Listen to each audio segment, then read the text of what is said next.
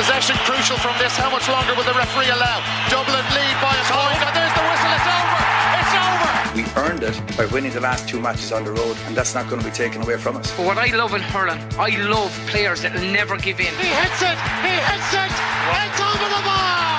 Oh, holy Moses. Hello everyone and welcome along to our latest episode of the RTÉ GAA Podcast. The Football League is up and running, Hurling following suit this weekend. So we've got a double helping of league action to look forward to with Peter Canavan, Jacqui, Tyrrell, Declan Bogue joining myself and Rory. Let's start with the football then, lads, because 4 cracking Division 1 games to look forward to. And after last weekend, I think everybody's just waiting for this to get going. Derry, Tyrone, Mayo, Dublin, Roscommon, Galway and Monaghan against Kerry.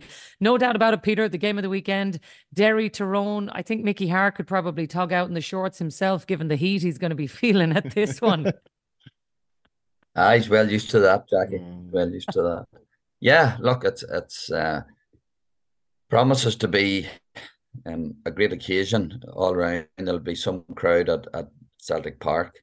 And for all the battling that's going to take place on it, the 2 counties are come together. There's a march organised for the campaigns for Patsy Kelly and Sean Brown. The search for justice goes on there. So you'll have a lot of Tyrone Gaels and a lot of Derry Gaels marching to Free Derry Corner before the game. And then they'll march up to Celtic Park and get behind their counties. And I would say you could well have 10, 11,000 at least. It'll probably be packed, maybe 12,000 at that game. So there'll be a sense of occasion.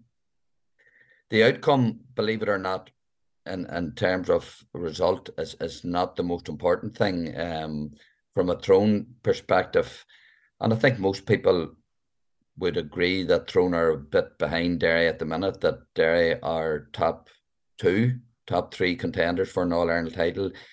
They are, in terms of their development, they're a good bit ahead of Tyrone at this stage. Tyrone had 6 debutants last time round. So you have a young up-and-coming Tyrone team playing against a very experienced Derry team. So if it can be competitive from start to finish, I will be happy. I may not get the result that I want, but I've no doubt, even though, as I say, it's not championship, it's not knockout, but you can be guaranteed that both sets of players will be giving it everything on at Celtic Park on Sunday. I think that's interesting, Declan, the point that Peter's making, that maybe the result isn't that important. I'd argue that it is in a way, because just given everything else that's been going on, the emotive sense that's going to be there that Peter's talking about, the Mickey Hart factor, I don't know, I feel like the result of this one actually kind of is important because of those things. Yeah, and so much as I get what Peter's saying, and I had noted down about the march that's going to happen, because I thought you might ask me about maybe strength of feeling or reception maybe that Mickey might get from fans, visiting fans, just to make the point that, you know, the important thing happens from Free Derry Corner up to Celtic Park. Anything after that is pantomime, it's fun, okay? And what I was going to think was, why did, say, for example, the Glen players play against Kerry? Because I'm fully convinced Mickey had said to them, this is the year that we go down to Kerry and beat them on their own patch in the league. In the same way as when he came in Tyrone in 2003, if I'm not mistaken, Peter, he went down and beat Kerry down there. And that was perhaps one of those results that goes a long way to showing, look, we're on top here. We're actually competing. I don't know if it's that. I think it's probably more important for Tyrone to get a positive result out of Derry than Derry to actually get a positive result out of Tyrone, because right now they might be feeling that after having won 2 back-to-back Ulster titles that they are in a much stronger position than Tyrone, and they can nearly afford to have a down week. It'll be extremely interesting to see what level that Conor Glass and Ethan Doherty play this weekend. Ciar McFall, will they be given a half off, for example? But there's no doubt about it. Like, in terms of there are some games that you just pick out. I think Derry will have picked out the ones against Dublin and Kerry. They're the ones for me, which I think they're going to say, we're going to win them come hell or high water. And the rest of them, they'll just do that thing of trying to gather up about 6-7 points and then do a slow bicycle race, not get relegated, stay in the top division, as most top teams would do with the league. What do you think, Rory? Mm. I thought it was very interesting, Declan's point about the pantomime, but I suppose that will be something that a lot of us will be very, very interested in, because whether we like it or not, it's really odd to see Mickey Hart wearing a Derry tracksuit top. And I know people will say, well, sure, look, he wore a Louth one for the last couple of years, and that wasn't such a big deal. And I suppose that's why it wasn't such a big deal, just by the virtue of Louth. The chances of Louth coming across Tyrone League or Championship were small-ish. Now, there was a chance, obviously, last year they could have drawn each other in the group stages, but they were unlikely to cross paths. Now, this is like Mickey Hart, who's such a, he's such a revered and significant and massive figure in the history of Tyrone GAA, taking them on like at a time when he's got a team that could potentially challenge for an All-Ireland. I think it's fascinating. I agree. I really do. And Peter, I know you're laughing because I actually think, even I was watching you on League Sunday last Sunday night, it was like, is it still rankling with you watching him in that tracksuit? For a lot of Tyrone people, when they see him in the flesh on that sideline, I do actually think that there could be just a bit of, I don't know. Look, maybe we are making too much out of it, but I think Rory's right. I don't think anybody in Tyrone ever expected that they would find a day like this. I agree with you. I agree totally with you. Yeah. But look, it's I suppose we've had time to accept it now, and you have to accept it and move on. And whether you like it or not is completely immaterial. And does Mickey Hart care about how he's perceived outside of his own setup there? Absolutely not. He's a very focused individual. But Peter, can I ask you on that? And I mean, look, we've seen legendary managers move. I mean, Mick O'Dwyer's legacy and reputation and the respect with which he's held in Kerry, was that damaged by him moving to Kildare and Laois and all of the different counties? And it probably wasn't. But is there a danger that it could be for Tyrone people? If he had moved to Cork, would it have been damaged? Probably not. And we could do with him. Look, again, as a player, when I played for Tyrone, I didn't play to win any popularity contest. You play to do your very best to win. And Mickey's no different. Absolutely, there's no doubt about it. The reaction immediately, the news came out that he had went to Derry. It caused rancor, and a lot of Tyrone Gaels and Tyrone supporters and people that backed Mickey for years were very disappointed to see that. But that decision has now been made. There was no place for him in the Tyrone setup. He wouldn't have been that happy maybe with the way things and the way that it was managed at the time. Maybe left a lot to be desired for a man that has given so much to the county as he has given, be it club, underage and Tyrone senior teams. So he's entitled to do whatever he wants.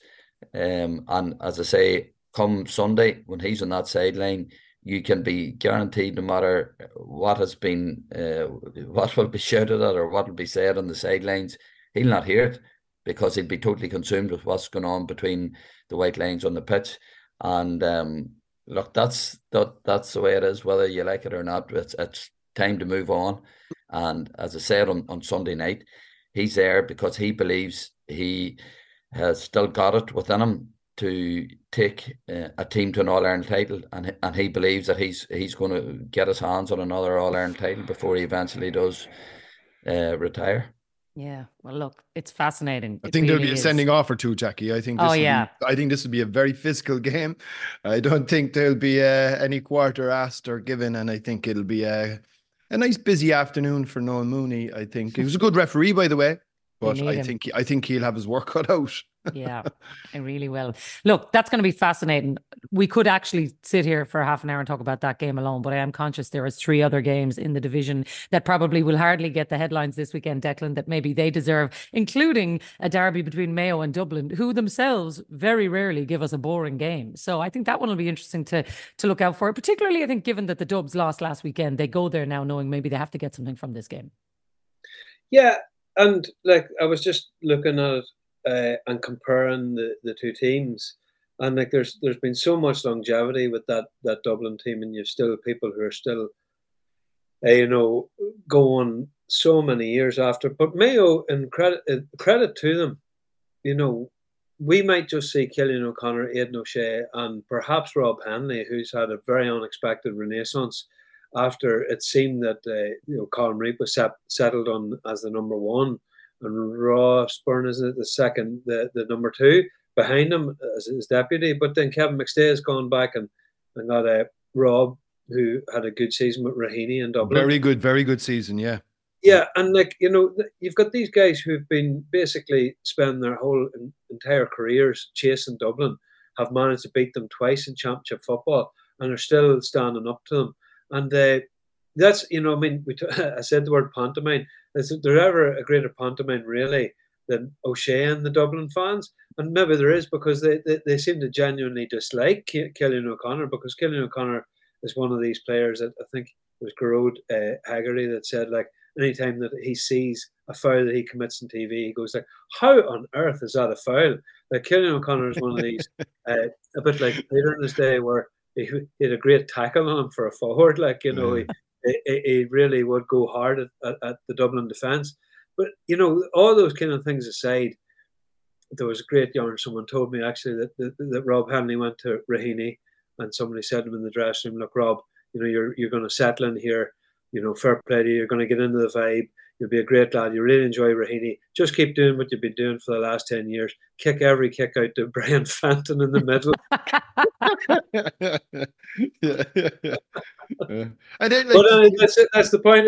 It's going to be a great game, always a great occasion. There's always plenty of Mayo travelling support that'll go to that. Sorry, it's in Castlebar, isn't it? It's in Castlebar. Yeah. I mean, Mayo have given Dublin some hockey-ins there down through the years. Like, there was an 18-point one, I forget which year now, but they've really given them plenty of good beatings in Castlebar. The thing is, as well, with Mayo, Peter, like last year, they were flying at this time of the year, and we were tipping them as All-Ireland contenders. If they were to beat the All-Ireland champions, it probably, look, I know again it's very early, we're not going to get carried away, but I do think for Kevin McStay, in terms of instilling belief in this old group of players who've been there before, they've done this, it would be another yardstick for them to measure themselves against. Well, it wouldn't be like the beginning of the National League if we didn't build Mayo up and they get a couple of good wins and they're going to win the All-Ireland. So, but this time around, I don't think anybody, I do expect them to beat Dublin. Yeah. And I don't think anybody will be getting too carried away by the fact that they defeated a Galway team without Peter Cook, without Killian McDaid, without Damien Comer, and a Galway team that looked out of sorts apart from those absentees. And then you have a Dublin team not firing on all cylinders at the minute. It'll be interesting if Desi actually sticks with so many of the same personnel that played against Monaghan, because defensively in particular, they looked all over the place. There was obviously a lack of pace in key positions. Now, you have to counter that by saying that not everybody is as fast as Stephen O'Hanlon or Michael Bannigan. But so Dublin, like last year, know that there's a bigger picture ahead, and it's a case of timing your run. And I think nobody was able to time that run better than them last year. So I think that's what Desi's at there. But from a Mayo perspective, Kevin McStay can't worry about what others do. I think he will be well aware from last year too that he has to, when the time's ready for his side to peak, and if they keep winning in the meantime, then fair enough. But I think he and his team are very much well aware of the bigger picture. It does maybe I feel like we say this every year, Rory, but for that particular group of players, it does feel like every year we say this could be the last dance as well. You know, like there is, I guess, that growing sense for a lot of these players that at some point it needs to happen for them, and it still hasn't. For all the time that Declan talks about they've beaten Dublin and all that, they still haven't done the thing that they want to do, which is win an All-Ireland. So what's the difference now for Kevin McStay this year? I think he is starting to, like, I mean, what I've always loved about Mayo, right through from James Horne's first spin around the block and all the way through to Rochford and now on to Kevin. They have an incredible ability to regenerate and find new players. Everyone, you know, assumed Lee Keegan once in a lifetime. Along comes, you know, next thing Sam Callan arrives on the scene. The name escapes me now. The young Owen McLaughlin, the young lad that's gone to Australia. That, you know, they got a couple of Oisín, right? Yeah. Like, so I mean, they have just an unbelievable depth. It's a big thing to play football in Mayo, to play for the county team. They've made it an incredible brand in and of itself. So I think if Cillian O'Connor and Aidan O'Shea, I mean, we've seen a good few shuffle off already. Kevin McLaughlin obviously went. Jason Doherty went over the winter. There's been a few already before that go. Mayo will just keep doing what Mayo do, and eventually it will happen for them. And who knows, this could be the year. This might be the year where there's a little bit of an off season for, you know, but I don't necessarily see them ever changing unless the day that does come where they do finally get over the line. And sure, look, wouldn't that be something for everybody to rejoice on? Yeah, my God, the whole country would be into that one. Okay, so let's just say Dublin then, right, Peter? Dublin, obviously, no panic, very, very early stages. Different situation, though, for Galway and Roscommon in the manner that they lost last weekend, I think, to Dublin. For both of these teams who were beaten in week one, I would think that both of these need to, whoever loses this game is suddenly in danger of the drop zone. And I think this game probably has a lot more riding on it than maybe that Dublin one, in spite of the fact that they lost last weekend as well. And even the Derry Throne one, Jacqui, I would include in that as well. I agree, absolutely. In terms of results, this is the big one in Division 1, because if Roscommon or Galway come out of this with a defeat, that's them after 2 games, nothing on the board, and with a lot of difficult games ahead of them. So absolutely, this is vital. Now, again, you talk about the luck of the draw, and when you play certain counties, when you're drawing out again them Throne, we're playing Roscommon last week without their St. Bridget's players, massive loss to them, and Andy Smith wasn't available. So, you know, that's a massive plus to Throne. Obviously, you can say the same for teams that are drawn to play Kerry at the start of the league. Much better time to get them than towards the end. That's lady luck. But now you'd think Roscommon have those players back, that it's imperative for them. They're very strong in Dr. Hyde Park. And I'd be surprised if Galway can turn around their fortunes. They still, I'm led to believe, will not have Peter Cook, they'll not have Cillian McDade or Comer. So that's a big challenge to go there and to get the points. But I take your point completely in terms of Division 1. It's a massive game Sunday. Yeah, I think genuinely, Declan, to me, that's the one. That's the one where they both have to be absolutely targeting this game, whatever else happens in Division 1 this weekend. Yeah, look, it's never advisable to lose against your provincial neighbours anyway. But you know, Galway's concerns, you know, that I think Park Joyce actually confirmed Peter Cook was gone. I had actually thought, with the way things were going, that with the different people returning, with Dylan McHugh returning, with Kieran coming back, I thought that Galway might actually engineer a situation where they might free up Sean Kelly to do sort of a Brendan Rodgers, not leave fullback and go midfield and become this mobile midfielder that would support Cillian McDade then. And then you'd have Damien Comer also. But that spine, it's never really cemented down because of injuries to all three of them and absences through whatever. But Roscommon, you know, they will know themselves, like there's a little bit of off colour. They didn't go back as quick as other counties. Other counties were back long before Roscommon. That's just the classic situation of having too good a start of the league and timing it a wee bit better. But all of a sudden, the league has become this massive thing where the first weekend of it is the most important weekend of it for many counties. Like the first 3 weeks sets the tone then for the rest of the season. If you take a look at most Division 2 and certainly Division 3 and 4 counties, if they do have a bad opening 3 rounds, then their season essentially is cooked and it's gone. It's over for them. So, like, you need to be loading an awful lot into that first weekend. Need to be getting points, but then the pressure's on. And the pressure's on both of them. So what happens, how it comes out in the West End, the losing manager is going to be under unbelievable pressure then. Yeah, I totally agree. Last game in Division 1 then this weekend, Monaghan, Kerry. And if you're in Monaghan's position, Rory, and you've already taken down Dublin and now you want to go and play the other All-Ireland finalists, nice little start to them. And as Declan says, also playing without some of their key players, and Peter referenced this as well, without the Cliffords, the timing of these runs is really, really particular for Monaghan because they could be set up and flying to start to the year. I give them a great chance of winning again at the weekend. I think they won't really be all that worried. Like Kerry minus the Cliffords is a completely different proposition, really, to what you would face when they are playing. We all know it. That's pretty obvious, and anyone watching football. I think Monaghan will fancy their chances big time. I mean, they've no injury concerns really coming out of last Saturday night. They're in pretty good shape. All their players that he's kind of, moved into some new positions. They're all playing top of their form. O'Hanlon, Bannigan, Killian Lavelle, even the goalkeeper, So I think, I think it'll be another very good game, and I'd give Monaghan a really good chance to put another 2 points on the board.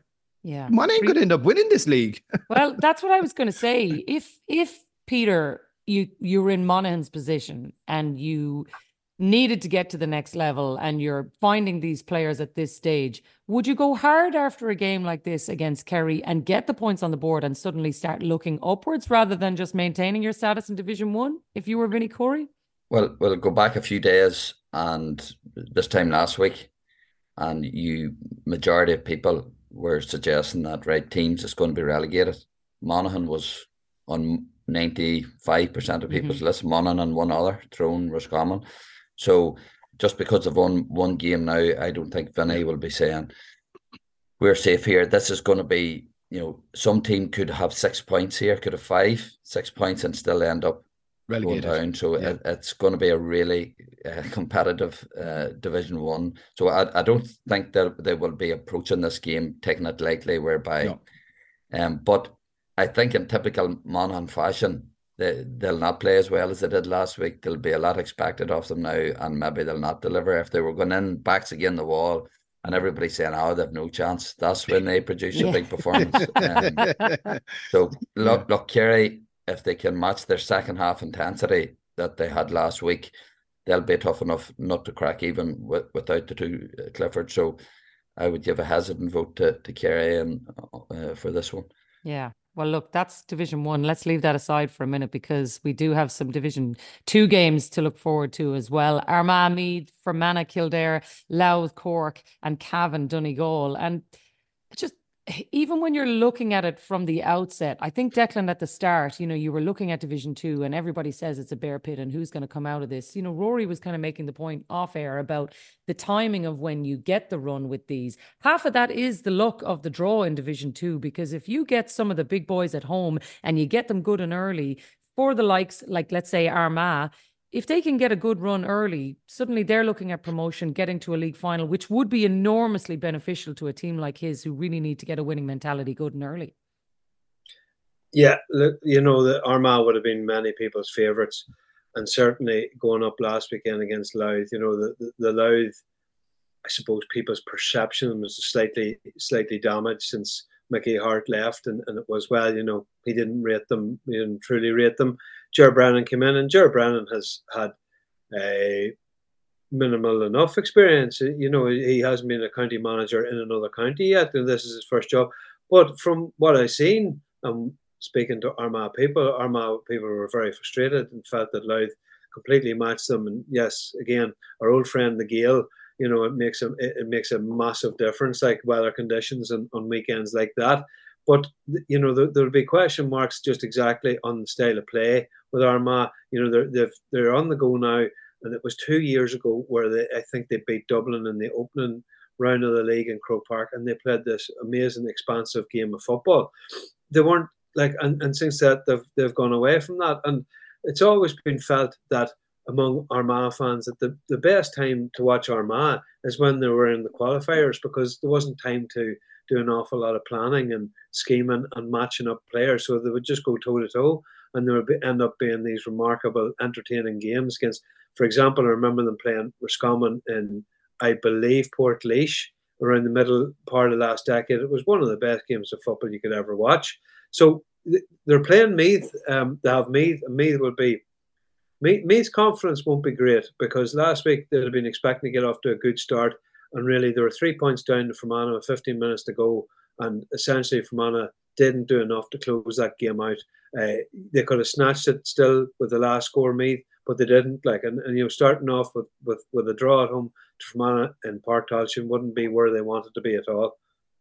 Yeah, and look, they're in a completely different headspace, Rory, than Armagh is. And the point you were making about, I guess, just that draw, that if you're at home for 3 of your four matches, it's very favorable. Pressure's off you anyway. Yeah, that's a very favorable fixtures draw. I'm not saying anything untoward happened, but I do find it curious, because if you flip that on its head, Cork are away 3 out of their first 4 games, and to Donegal, Louth, and Fermanagh, 10-hour, 12-hour round trips.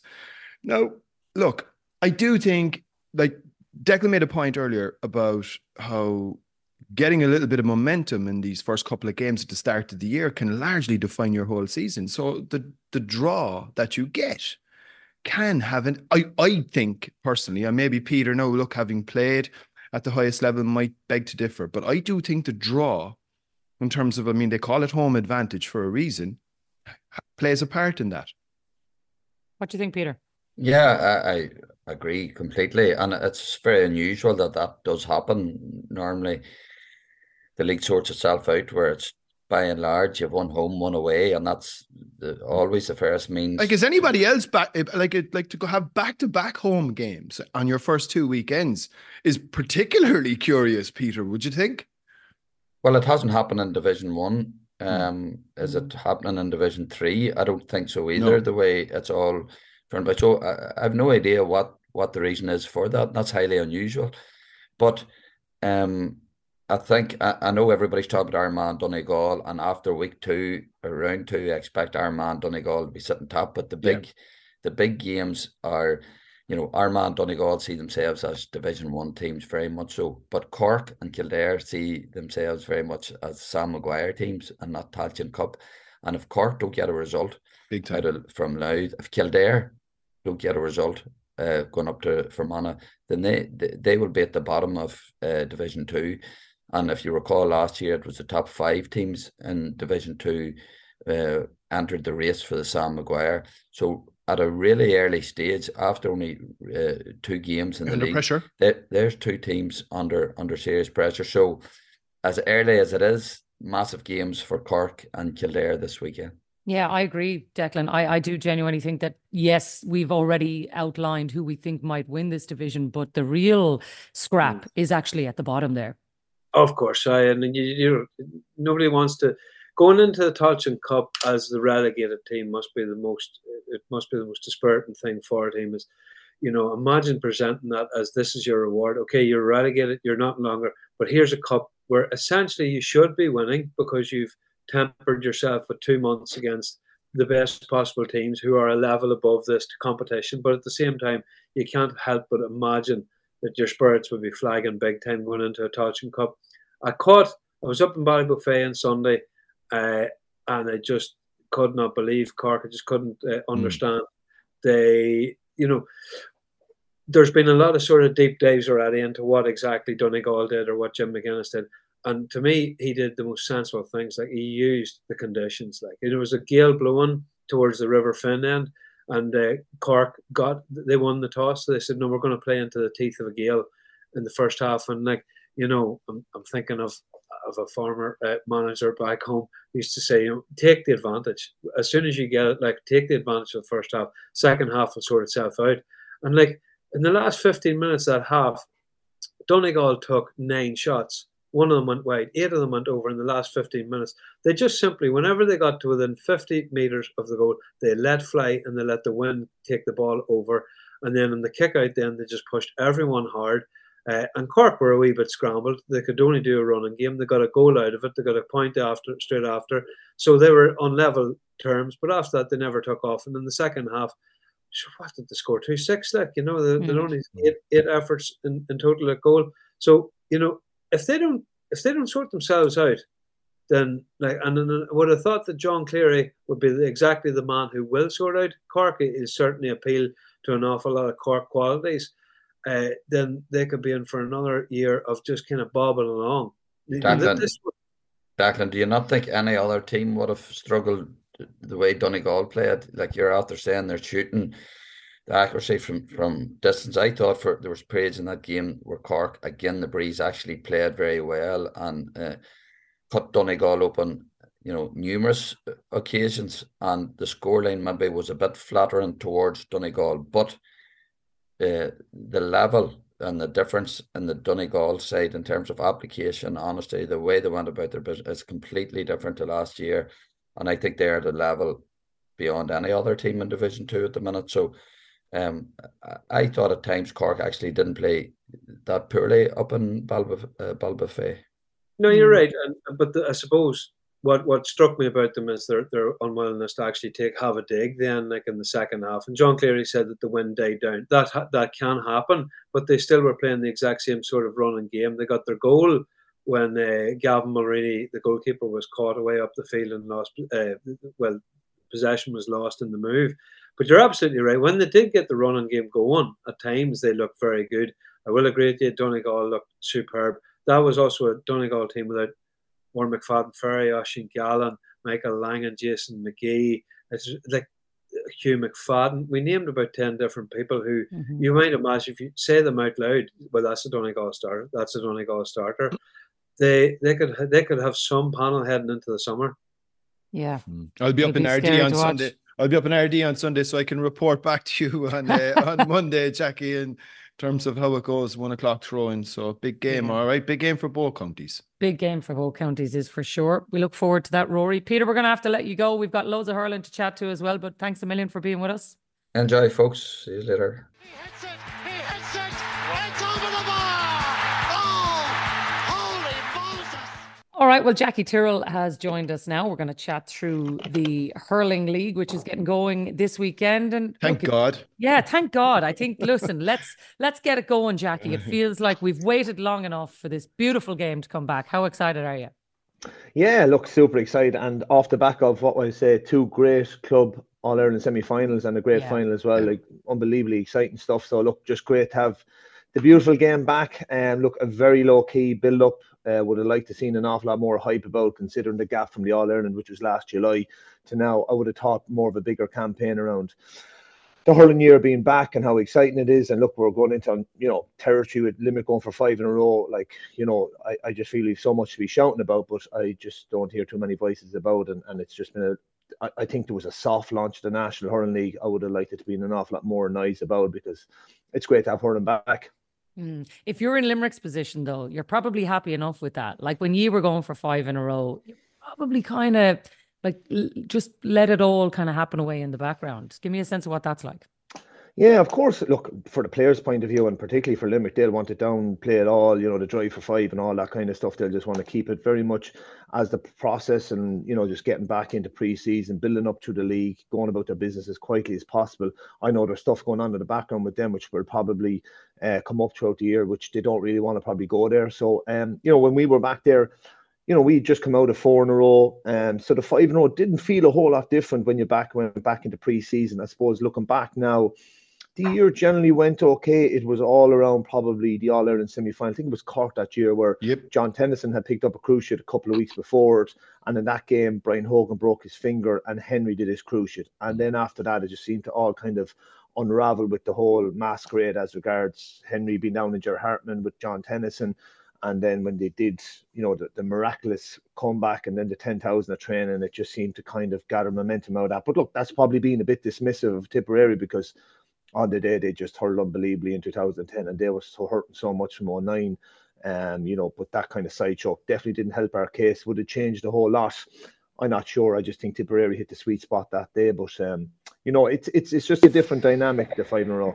Yeah, it's funny because Declan, you used the word pantomime earlier when we were talking about the football sense. And there is an element of that around this Limerick team that, there's just so much fanfare. They've obviously had all that stuff going on in the background that Jacqui is talking about. And it does seem like for them, maybe getting on the pitch is actually the thing that they probably need the most.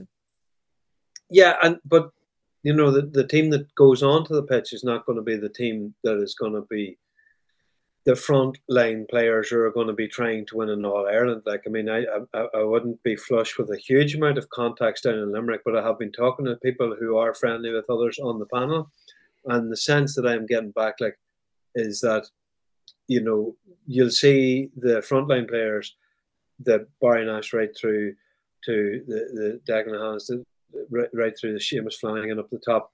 They'll be coming back at week 3.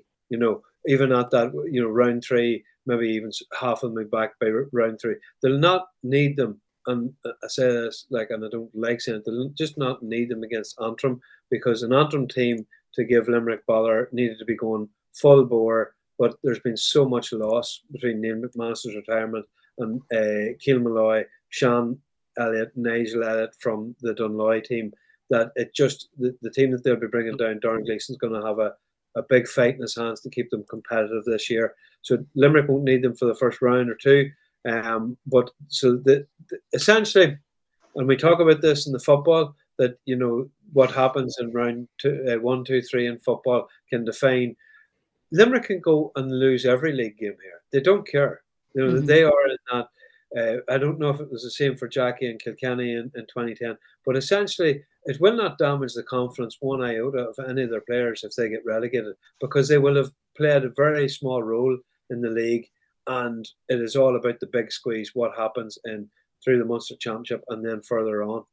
Yeah, and I totally accept that point, except that, Rory, this group are winners. And, I think even when they started losing in Munster last year, it didn't sit well with them and they wanted to rectify it quickly. So I completely accept Declan's point, but I still feel like this group that John Kiley has put together just wouldn't accept substandards. And I think there's a little bit of an incentive with the league as well this year, in that the top 3 in each division will form part of the Division 1 for 2025.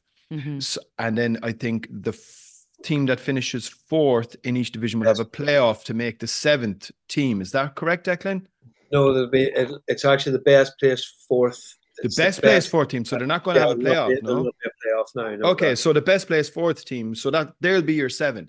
Now, to be in that 7, I think is going to be absolutely essential for the top teams, because you number 1, you're going to get, basically it'll be Cork, Kilkenny, Galway, Limerick, Tipperary, Waterford, Clare. Let's say that's your 7, right? I mean, that's serious. They are serious games to get in advance of your round robin. They are proper, with the prospect of relegation attached down to the Division 2, as it will probably become known.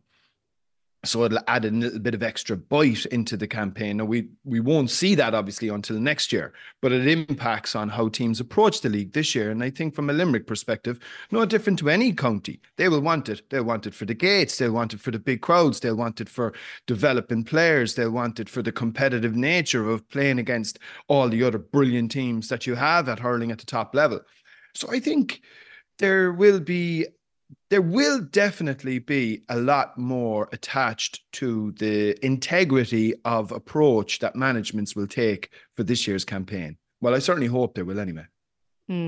Yeah, I see the merit in that, Jacqui, because if you are playing at any level, whether it's league or championship, you want to be playing in the top level. And yeah, Rory's right. It's not going to impact what happens this year, but that is a big carrot for a lot of the county boards in particular next year, for who they might be able to attract to come and see those home games in the league in 2025. Yeah, this league, Jacqui, this year's league is a pathway to next year's league. And you have to be looking forward to going, right, okay, we want to be in that 7 next year and get those competitive games, because we were the last 3 or 4 years, we were kind of becoming a little removed, the league, the mirrors of it.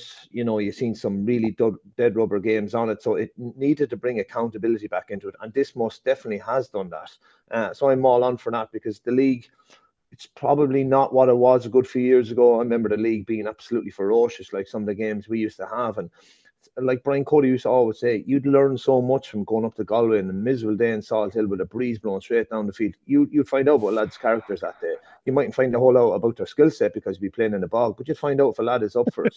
Likewise, going down to Clare, like some of those games going down there, you'd find out exactly. But that we'd gone away from that. But I think this is definitely a step back towards those kind of days, which we're all on for. And look, the big concern about the league is how close it is to the round robin and how competitive that is. It's 2 weeks. So look, getting to a semi-final, you'll probably still have 3-4 weeks, so there's nothing wrong with that. So I welcome this league. I welcome the way it's going.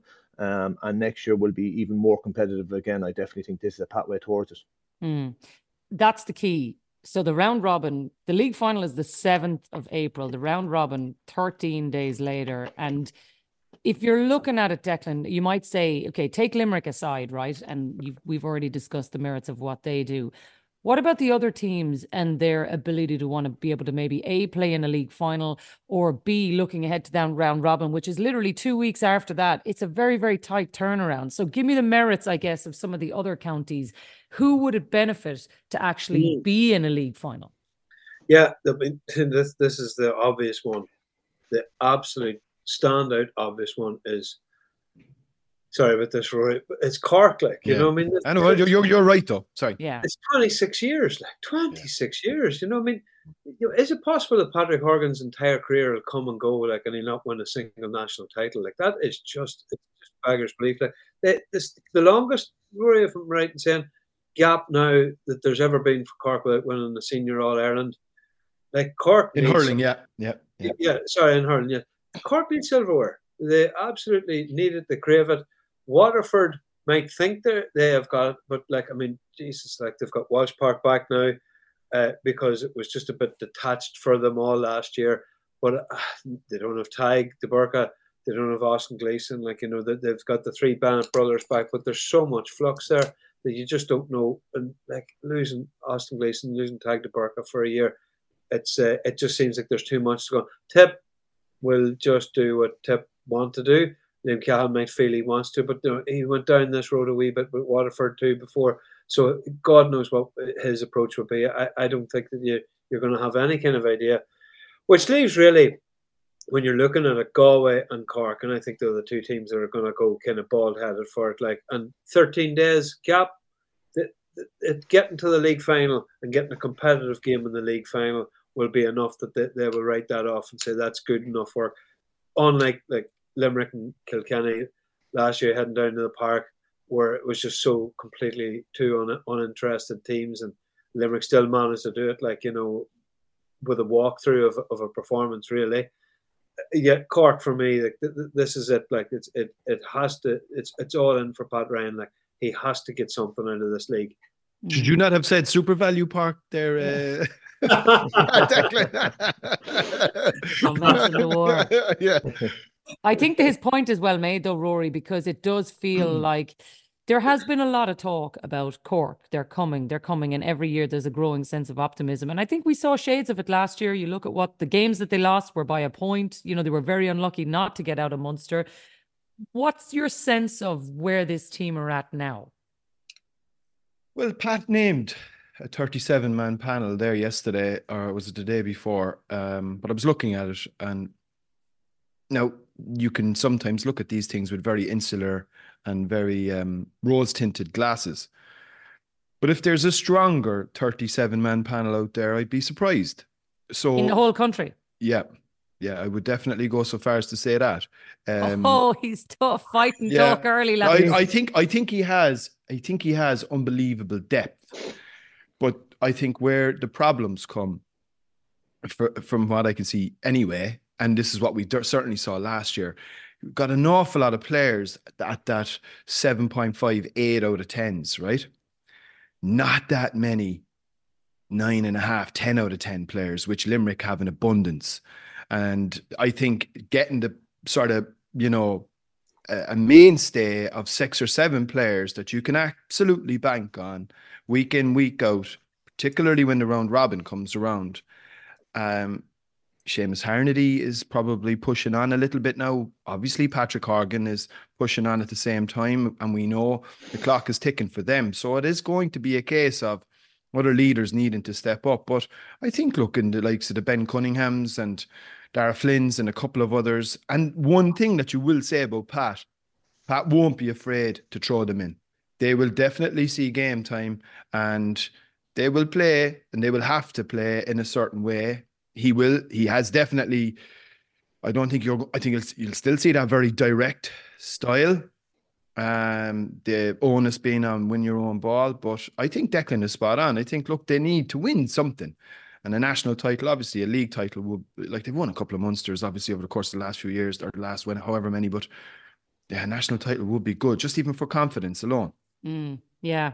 I mean, look, Jacqui, especially if they have the best panel in Ireland there, you know, they'd want to be putting that to good use, wouldn't they? Yeah, big words from Rory. But look, I do echo some of what he's saying. If you look at the volume of players they have coming through with the underage success they've had, the question for me would probably be, they seem to have a lot of similar profile type of player. That's always been the problem, hasn't it? Yeah. I would take, for example, Tommy O'Connell, a really, really good hurler, but they have maybe 8 or 9 5'10" guys, really dynamic, really good on the ball. Out of all those lads, have they like Tommy O'Connell, Owen Roach, Brian Roach? They're all very samey, aren't they, Jacqui? Have and they a Cotton O'Neill, a leggy kind of 6'1" dynamic guys who can't break into the Limerick squad? Have they a Cotton O'Neill? Have they those type of dynamic, kind of X factor type of players? So it's looking at that pool and trying to extract, right, who could be something different for this Cork team that we've been missing the last couple of years.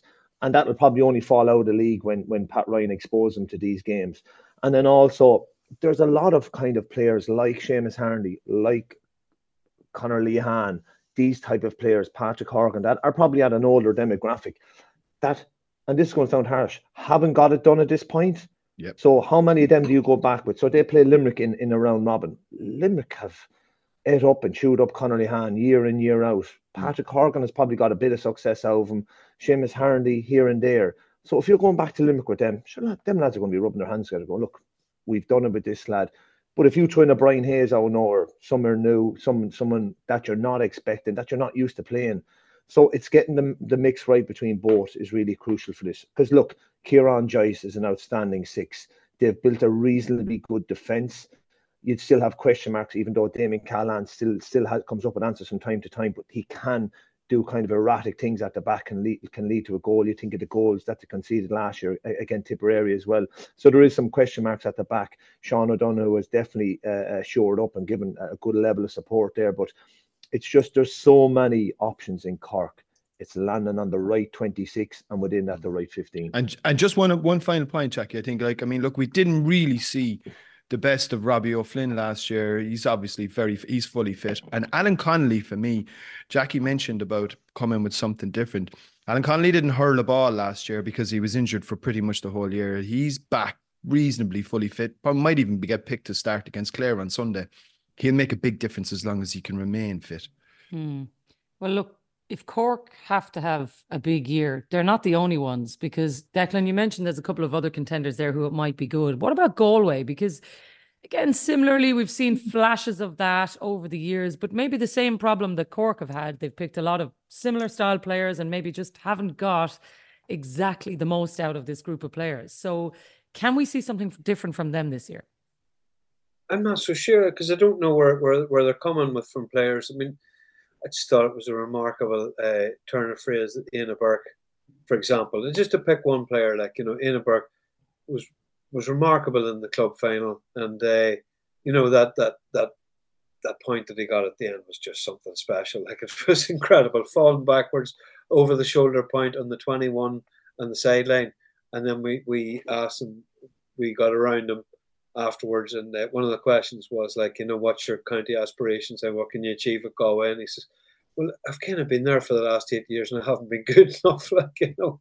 So I think, like, you know, Ina obviously expects Henry to stick with what he has done and what he has achieved so far, I mean, they had, well, they were flawless in Leinster right up to the final, and then they were flawless in the final right up to the final play. How far are they away?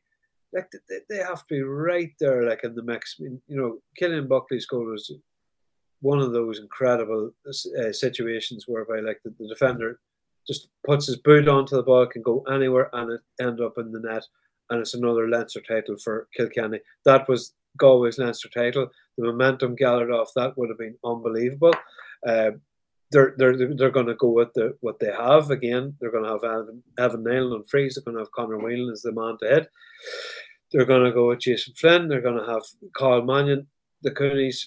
Like, they're ready to go. Like, it's just, I suppose, and I haven't really studied what way other fixtures fall. Rory's the man for that. But would a league title maybe give them that wee bit of a push on? I'm not so sure. Not so sure that they need that.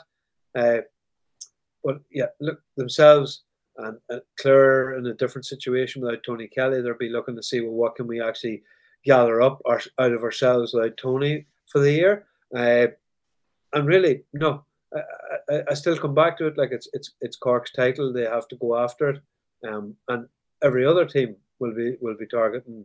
Just stay safe, get in that top 3-4, finish it, and get ready for next year's league, and pour all into the championship. Yeah, well, Jacqui, can I ask you about Galway specifically then, right? You know Henry better than anybody. So last year, he felt he got the right tune out of Galway, and that stroke of luck with Cillian Buckley's goal is just something that is so rare. Like, if they'd have won that Leinster final, he might have felt they were right in with a shout of winning the All-Ireland.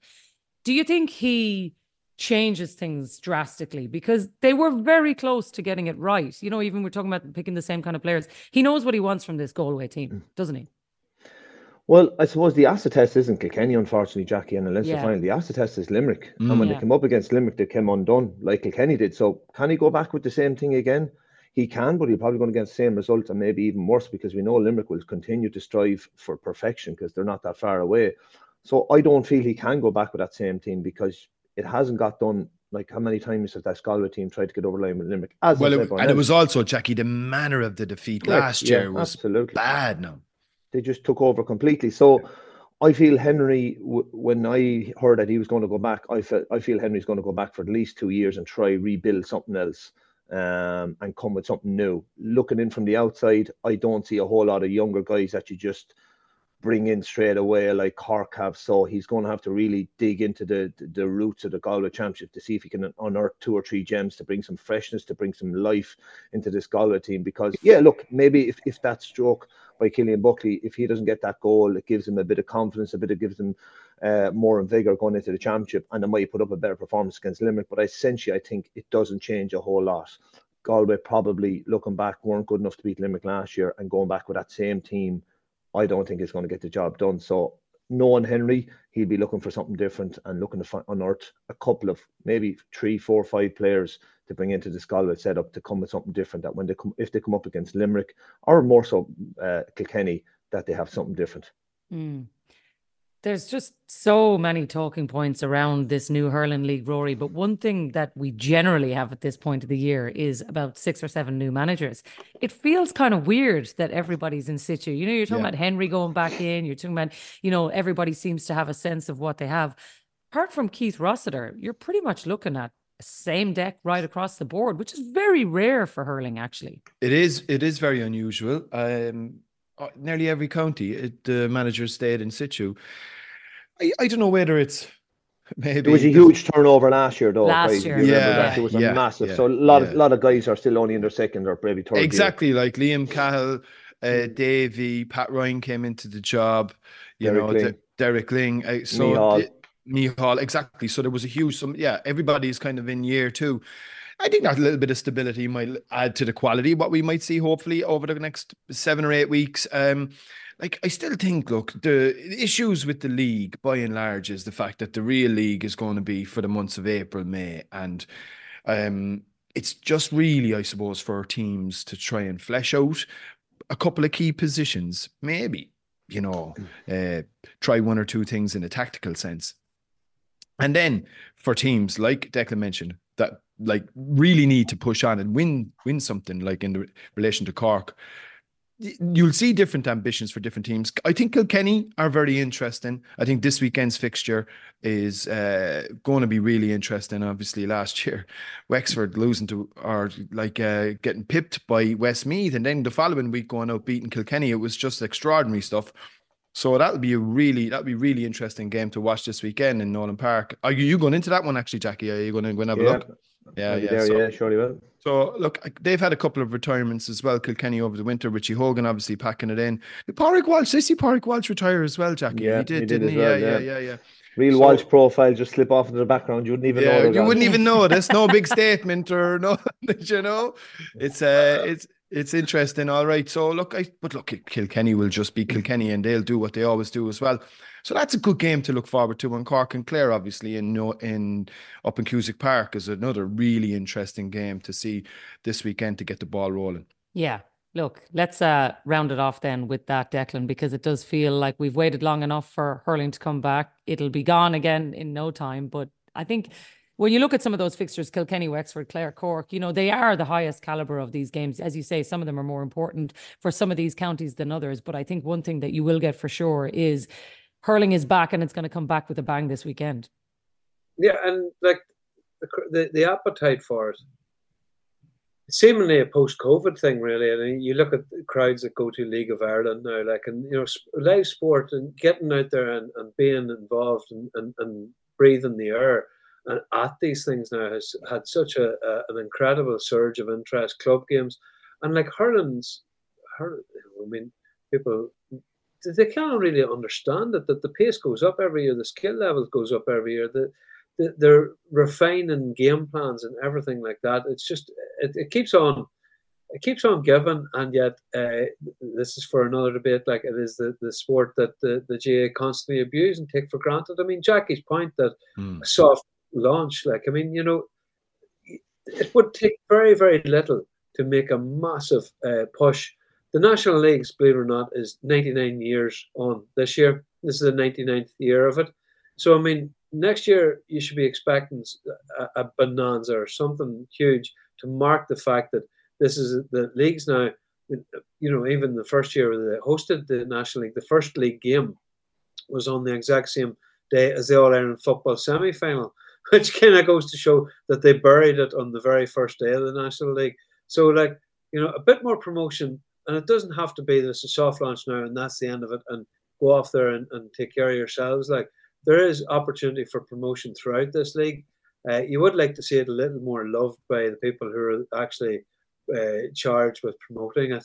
And I think that's a fair point on the back of, as Jacqui said earlier, one of the greatest club All-Ireland finals we have seen in modern times. Like, hurling has never been better between the championship last year. The league was actually quite good until the final last year. And the All-Ireland semi-finals and finals, as you said, Jacqui, the product has never been better. Never been better, but we're just not screaming about it. Like, it's only for we're invested in hurling. You'd have to go looking for content of previews of a National League coming up. Like, why haven't we, like, some of our best hurlers out there talking about the game, talking about the upcoming league? The fact that Dublin or that Limerick are going for a 5 in a row, why isn't that being spoken about? Like, we're talking about unprecedented territory, really, and we're just not speaking about it. Like, I remember when the 125th anniversary of the GAA and there was a first round of a football in Croke Park and there was fireworks. I think Dublin played Tyrrell or something like that. Yeah. Like, what? Like, absolutely unbelievable stuff. Like, a huge build up to that. Like, that's the type of stuff, because like, we have an unbelievable product, as you said, Jacqui, but we're just driving it down more and more into the ground when we should be shouting from the rooftops about this. Like the All-Ireland champions should have been paired off with, a significant fixture this weekend and even play it in Croke Park. Why not have, now say to Limerick, look, you're the All-Ireland champions. We're going to officially open the National League by playing your game in Croke Park. Have you a problem with that? Kilkenny are going to clap you onto the field in Croke Park. I'm sure Jacqui loved that. You look at during the winter months, they tried the lower level teams in Nicky Rackert and Laurie Maher. Absolutely, five or six counties were being mooted to be disbanded from playing league hurling, and oftentimes we hear. The stuff around, for instance, GAA Go, right? If you look at that, the pay-per-view. Well, why do we do that? So we can invest in hurling. But then when we see the winter months come, we do the opposite of investing in hurling, and counties that are probably really struggling at the lower end are being asked to disband during the league campaign and play championship only to save money. You know, I find that whole dichotomy very curious and very hard to compute. Totally agree. Totally agree. The final point on that is, like, and Jacqui, you probably know this, like, I don't know what the arrangements are in the NFL, but the NBA always arrange it that the last 4 winners all play each other on Christmas Day. Like, you know, there's one fixture, you know, if you won the NBA in the last 4 years, you will be playing on Christmas Day. And to get, like, the All-Ireland winners to play the All-Ireland finalists on the opening day of the league, like, it would be very simple. They're normally always in the exact same league. Off they go, like, you know, but that will take a motion from a club that will have to go through a county board, and it'll have to go through a provincial council, and it will have to be, it will be basically, by the time it will get to the Congress, for somebody along the way will have enough complaint about it that it mightn't actually achieve the 60% vote. Yeah. And you think, Jacqui, do just one other point, like the reality is this, and I know Donlogue has often said, like, he made mention that he feels that the governing body has failed hurling. And that's definitely a discussion point that, you know, could be pushed out there, because one of the things that I find, like, being we'll say at the coalface here and trying to push the game, like, it's much harder. It's a much harder sport to administrate, to fund, to coach, to try and, you know, get people, like, because ultimately the skills to play the game are more difficult. The game itself is a far more skillful game. So obviously the level of coaching that you need very oftentimes won't exist in the areas where you might have a lack of a hurling presence. So there's only one way you're going to be able to upskill these people. And it's certainly not by discontinuing roles like Martin Fogarty's and not having the likes of the Fermanahs and Leitrim's and Longfords of this world play National League hurling at the same time. At least you have a flagship team, you know, making some kind of effort in those counties. Well said, Rory. We'll send you in with a motion for Congress with your club chairman's hat on any of the days now. Yeah, we'll add it to the list of many things for you to do. Lads, we're going to have to leave it there because we will run out of time. People will not have enough time to listen to all of the previews for the games that are coming thick and fast at them this weekend. But wherever you are going to matches, enjoy it. Jacqui, Declan, thanks a million for being with us. And we'll be back on Monday with a look back on the weekend. We'll chat to you then. There's the whistle, it's over.